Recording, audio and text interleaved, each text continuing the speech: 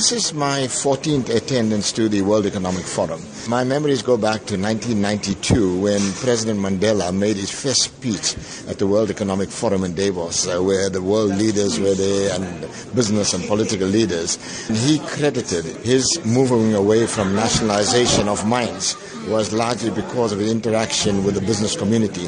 And this is what happens with this World Economic Forum. We actually interact with business leaders, political leaders, where we can talk openly about the problems facing Africa.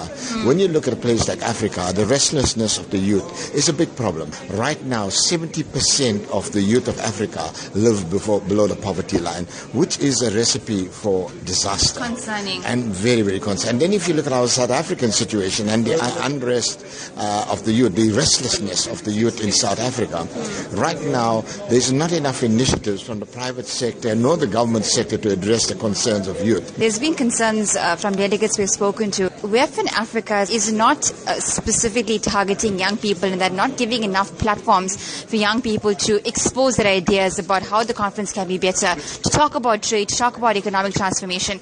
Do you think that that is true? I share their concerns. My recommendations as a member of WEF is that they should actually invite youth organizations. There are a lot of other organizations here involved in the WEF, and I think there should be a concerted effort to ensure that from every country there is a strong youth representative. We need to hear the voice of youth loud and clear. Do you think that the messages and resolutions from WEF in Africa will actually reach people, South Africans on grassroots level? Do you think it will benefit them in any way?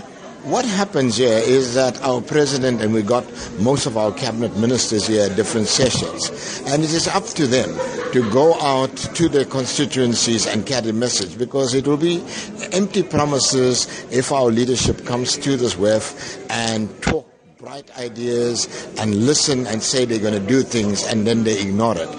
That would be a great injustice.